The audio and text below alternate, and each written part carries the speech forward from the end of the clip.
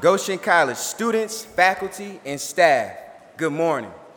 My name is Clinton Strobel, and I am a second-year student coming to you live from the sandy beaches of Southeast Virginia. As well as pursuing a major in peace, justice, and conflict studies, and a minor in global economics, I am in fact a part of the Mighty Maple Leafs baseball program.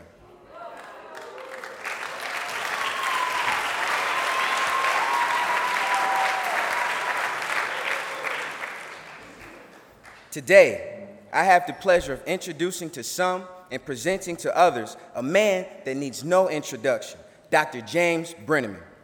Embarking on his 11th and final year as the 16th president of Goshen College, Dr. Brenneman leaves a legacy of laughters, stories, and ideas amongst us all.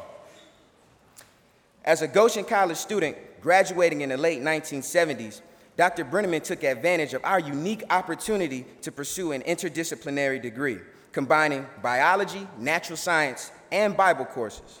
He went on to attend Associated Mennonite Biblical Seminary and completed a Master of Divinity degree at California's Fuller Theological Seminary.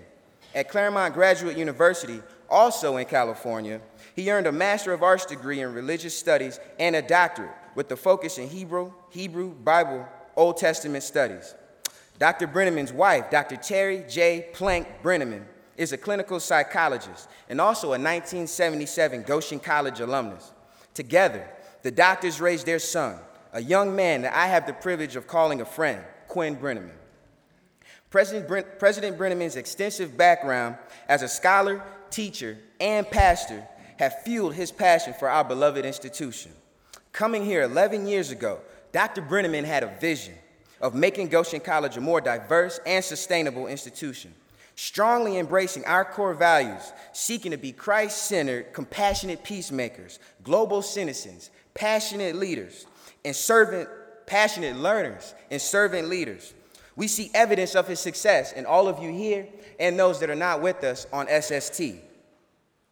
Today, we get the inside scoop, as we will be the first to be introduced to this year's core value theme with his talk, Until My Dying Breath, A Passion for Learning.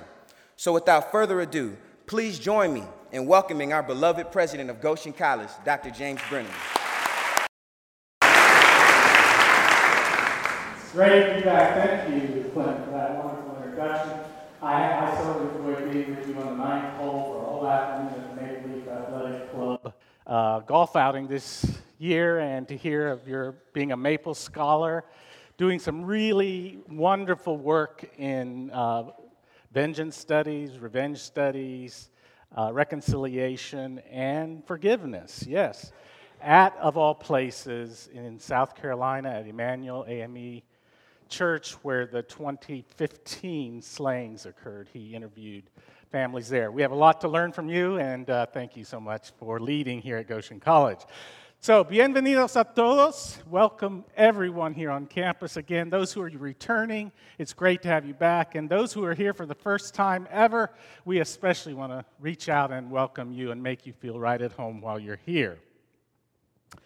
Like I say every year at this time, because it's true, I really miss you guys on campus. It is too quiet here and just too calm. We need more energy. And it's great to have you back for that reason alone.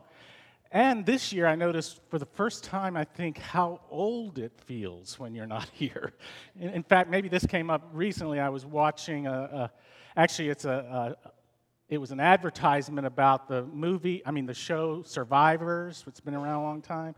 And they said this year it's going to be the battle between the generations. And I thought, wow, that'll be cool. It's probably my Led Zeppelin Beatles generation and y'all's. What are you, Gen X, Y, Zs, iGens, or I'm not sure what MTV now labels you, but I thought that's going to be a great battle. Well, turns out for Survivor, the two generations are those of you who are millennials and those of you who are Gen Xers, or YZs, or iGens. A generation between the two of you just blows my mind. It makes me feel very wrinkled all of a sudden. Well, no matter what your generation is this morning, let me simply say, I love whatever generation you are, and it's great to have you back with us. As Clinton mentioned already, this is going to be my last year at Goshen College, which is unbelievable to me how fast time flies. I mean, on one hand, I think, wow, most of you were like 7 to 12 years old, something like that, when I came, even before President Obama was president of the United States. So on one hand, it feels like, oh my gosh, it seems like an eternity. On the other hand, 2 blinks, and here you are. It's amazing how time passes so quickly.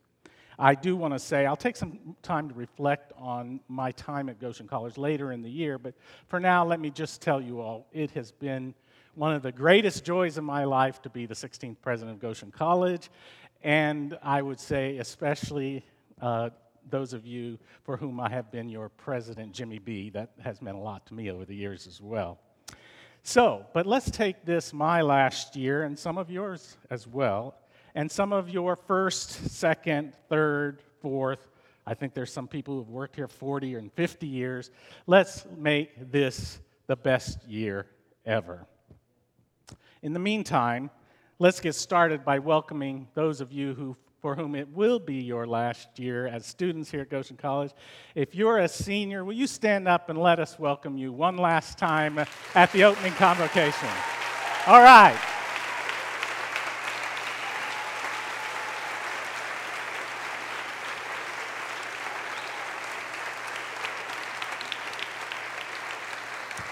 Now, if you happen to be a sophomore, junior, a returning sophomore, junior, will you stand up? And we're glad you're going to stay around a while, but we're glad you're back. Great.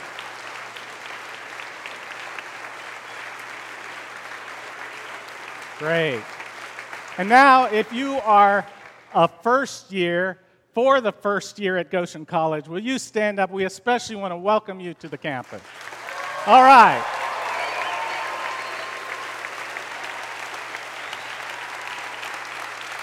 Welcome.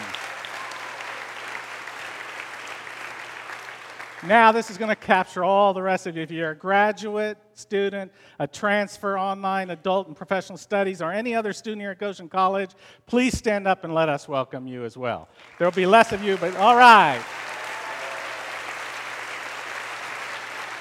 Good. And we can't leave out our beloved professors, teachers, staff, administrators, all of you who help out throughout the year. Will you please stand up and let us welcome you back to a new year as well? All right. Okay. Everyone stand up and let's sing our alma mater, Goshen College, we love you.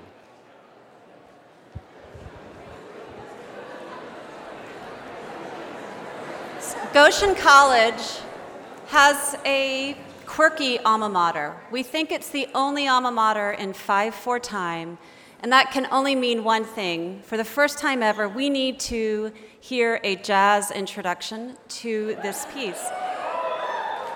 And I'd like to thank Jacob Penner, saxophone, and Julian Harnish at the piano for both their prelude music and for leading us in our singing of the alma mater. They will play it, and you will find copies at the ends of the rows if you haven't already, and words are on the screens, of course. After they play it through once, we will sing the refrain, and then we'll sing all 3 verses, and it's going to move at a quick pace, so get ready.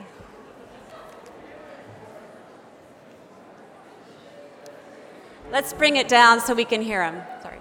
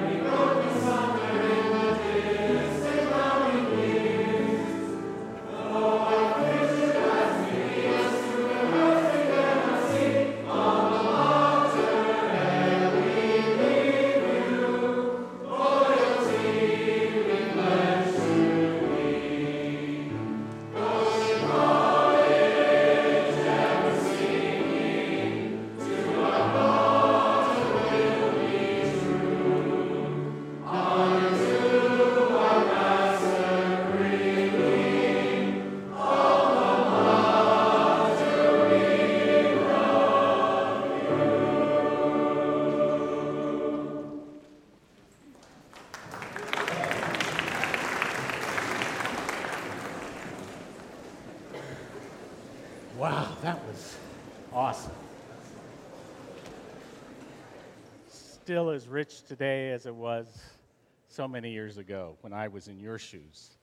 As many of you know, each year, as was told, we focus on one of the core values for the year, and this year it will be passionate learning. Our faculty and staff, administrators and others, were at Mary Lee, like we do every year at the beginning of the year, at a retreat, and there we begin the year by reflecting on one of the core values. This year, passionate learning, which we will carry on through the rest of our time together this year. If you haven't memorized the 5 core values that were recited to you by Clinton, this is a good time for you to begin, and maybe by the end you'll know them by heart. This morning, I simply want to offer 3 descriptions of what I think it means to be a passionate learner. First of all, for me, a passionate learner is the most excited learner in the room. Several weeks ago, I was at a meeting of educators, and a former first-grade teacher, without knowing it, defined for me the core value, passionate learning, in such a succinct and powerful way. She said it was her duty as a teacher, and by the way, she was a first-grade teacher, then a third-grade teacher, then a seventh-grade teacher, then a college professor, and now she was a businesswoman. And she said it was her duty as a teacher to be the most excited learner in the room. And I thought that's an awesome, short way of describing what it means to be a passionate learning. To get a sense of such excitement, check out any YouTube link. Please don't do it right now, but check out any link of little kids discovering things for the first time. There's one of a little girl experiencing rain for the first time. She's totally astonished. Her hands are in the air, and she's running in and out of the rain. She can't believe it. It's so exciting. Another one shows a little boy seeing popcorn pop for the first time. He goes bananas with excitement.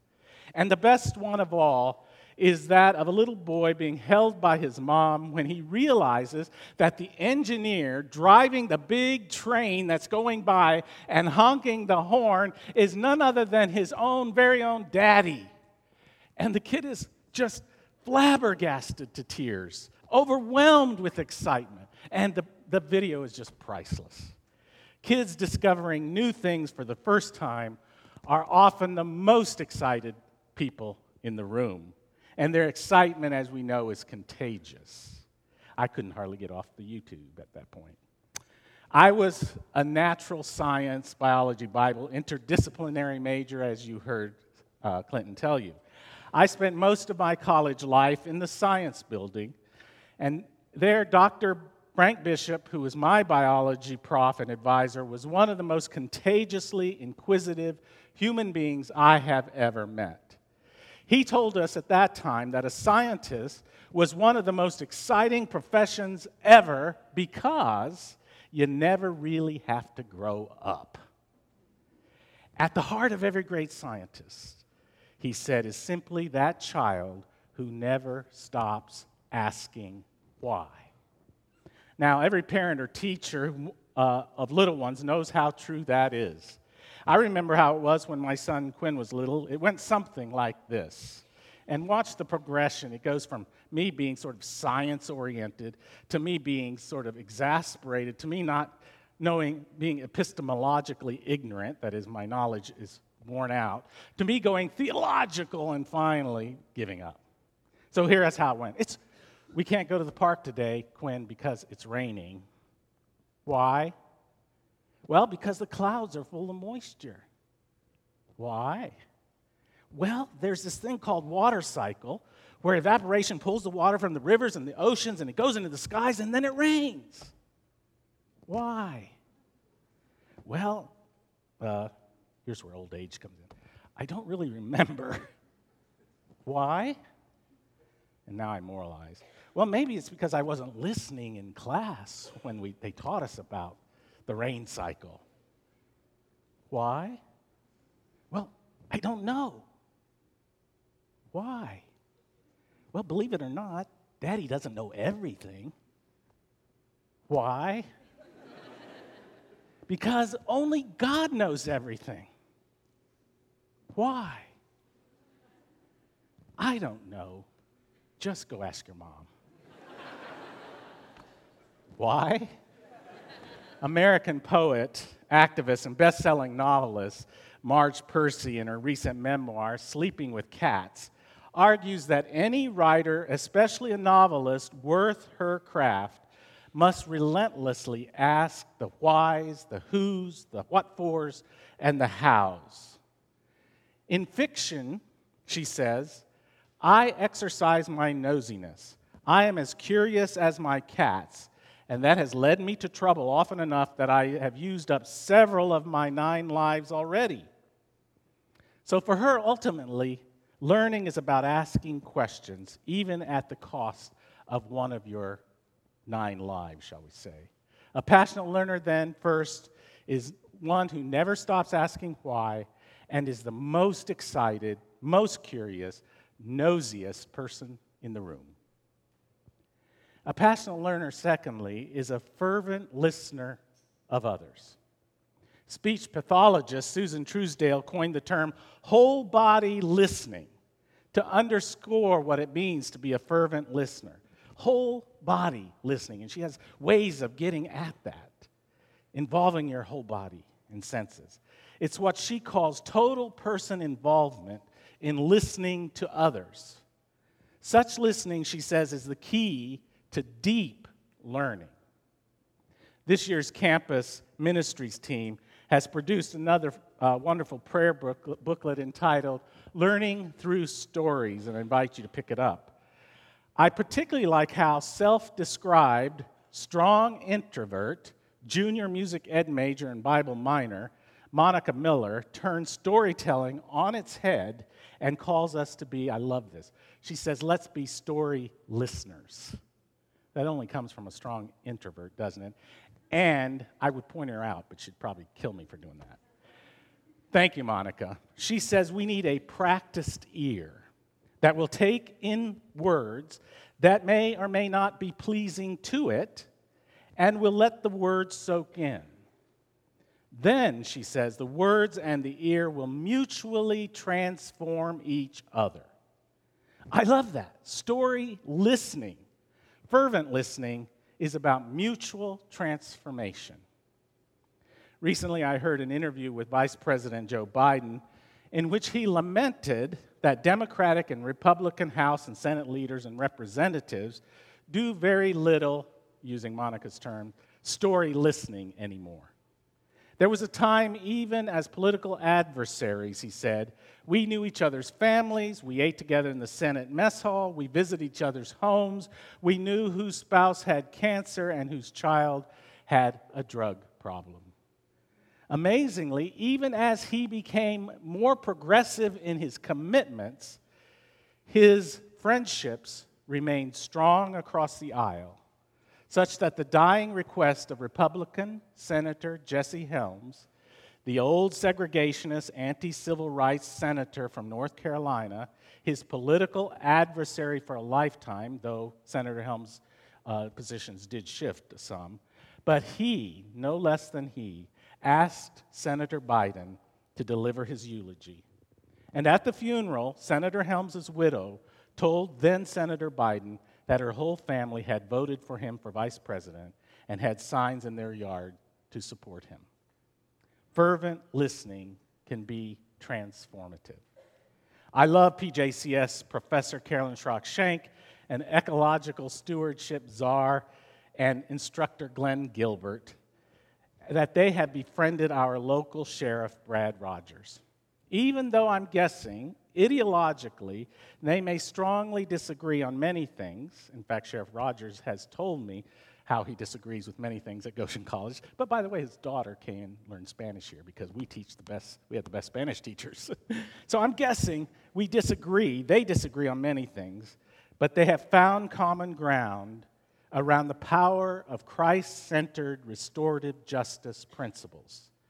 This has led to our very popular inside-outside classes in the local jail, to some amazing transformative experiences by all the students, that is, the students inside and outside the jail who participate. And I must say that includes me. because of the times I visited. I share these stories because they illustrate the power and humanity of fervent listening. In polarizing times such as these, especially in this political season, we need to listen to each other more, not less. And I would recommend that those of us in whatever majority tribes we're a part of, in the white privilege or straight tribes in society, or the progressive Mennonite tribe on campus, or the educated elite tribe, which, by the way, includes almost everyone in this room, because if you're going to college or have a college degree, you are among the 6% in the world's population who will ever have this opportunity. 6%, 94% do not. So, if we're part of the educated elite, or those of us in whatever majority, we must be the most willing to be fervent listeners of all. This year, we'll continue our structured 3D conversations. We call them difficult discussions about difference that we began last year. It's one of the many opportunities to fervently listen to each other passionately and to learn from each other about our common fears, hopes, values, yes, and our very real differences. Let's each ask ourselves, is my circle of friends pretty much made up of theological, political, cultural, and ideological clones of me? I challenge every one of us, if not already the case, make a friend, a real friend, this year of someone with whom you have major ideological, religious, cultural, or political differences. I think it's safe to say that I have never not learned something from someone, no matter how different than me, when I've truly, fervently listened to them. Often I've learned more from the differing other than the echo chamber of my own circle. It's called, we don't have time to get into it, but ask your philosopher, professor, epistemological and hermeneutic humility. You cannot truly be a well-balanced liberal arts graduate if you don't have epistemological humility and hermeneutic variety coming at you. So, if you're passionate about Bernie, find someone who's passionate about Trump, or vice versa. Through fervent listening, through story listening, you may just be surprised that you find at base, beneath the fears, anxieties, and misunderstandings, a kindred spirit, a deeper level of knowledge, of learning, of truth, impossible to have known otherwise. Passionate learners, then, are fervent listeners. Finally, passionate learners are, let's call them lifers. Passionate learners are those who pursue understanding, mastery, knowledge, and wisdom in all its many shapes and forms, inside and outside the structured classroom until their dying breath. I could tell 1,000 stories to illustrate this description of being a lifelong passionate learner. I could name as examples most every college professor that I've had, or you have had, or will have. By definition, we might expect to draw from those in the educated tribe the best examples of lifelong passionate learners. That's why instead this morning, I have deliberately chosen as my final example of this core value someone I know who turns 90 next month, someone who has no formal education as we know it beyond the 8th grade, and yet is one of the most inquisitive, curious, fervent, passionate learners I have ever known. His name is Erwin Plank. You see, Irv started out in life a little Amish kid who by religious conviction was not allowed to go beyond the 8th grade in school. Did that shut down his curiosity, his passion for learning? Not in the least. Sometime after leaving home at 16 and on his own, he became interested in designing and building commercial heating, plumbing, and air conditioning systems. He studied, took classes, learned by trial and error and the school of hard knocks, competed against many of his engineering peers to build a successful company and a career from scratch. But that wasn't good enough for him. He loved the idea of flying. So he took classes, read, studied hard, learned to fly, got his instrument rating, bought a plane, built a paved runway and hangar in a field with a friend, and by golly, flew the friendly and sometimes not so friendly skies for well over 50 years. I was with him on a flight from Washington, D.C. a long while ago, and we were in the middle of an ice storm, and you couldn't see up from down, backwards or forwards. All I could see is out on the edge of the wing was ice, and it was gathering up. We were running low on gas. We had to be vectored in from Fort Wayne and Toledo, triangulated, to a tiny little airport that no one was even at, to a tiny little airport in the middle of Ohio, and Irv brought the plane down. We didn't see that little runway until we were 50 feet off the ground, and we landed safely, sliding all the way. Did I say I was the co-pilot in the co-pilot seat?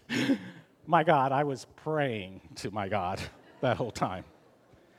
Soon after I met Irv, over 35 years ago, he was already at that time building his own computers, piece by piece, from scratch, taking them apart, fixing and updating them, and this before most people half his age even knew what Linux meant.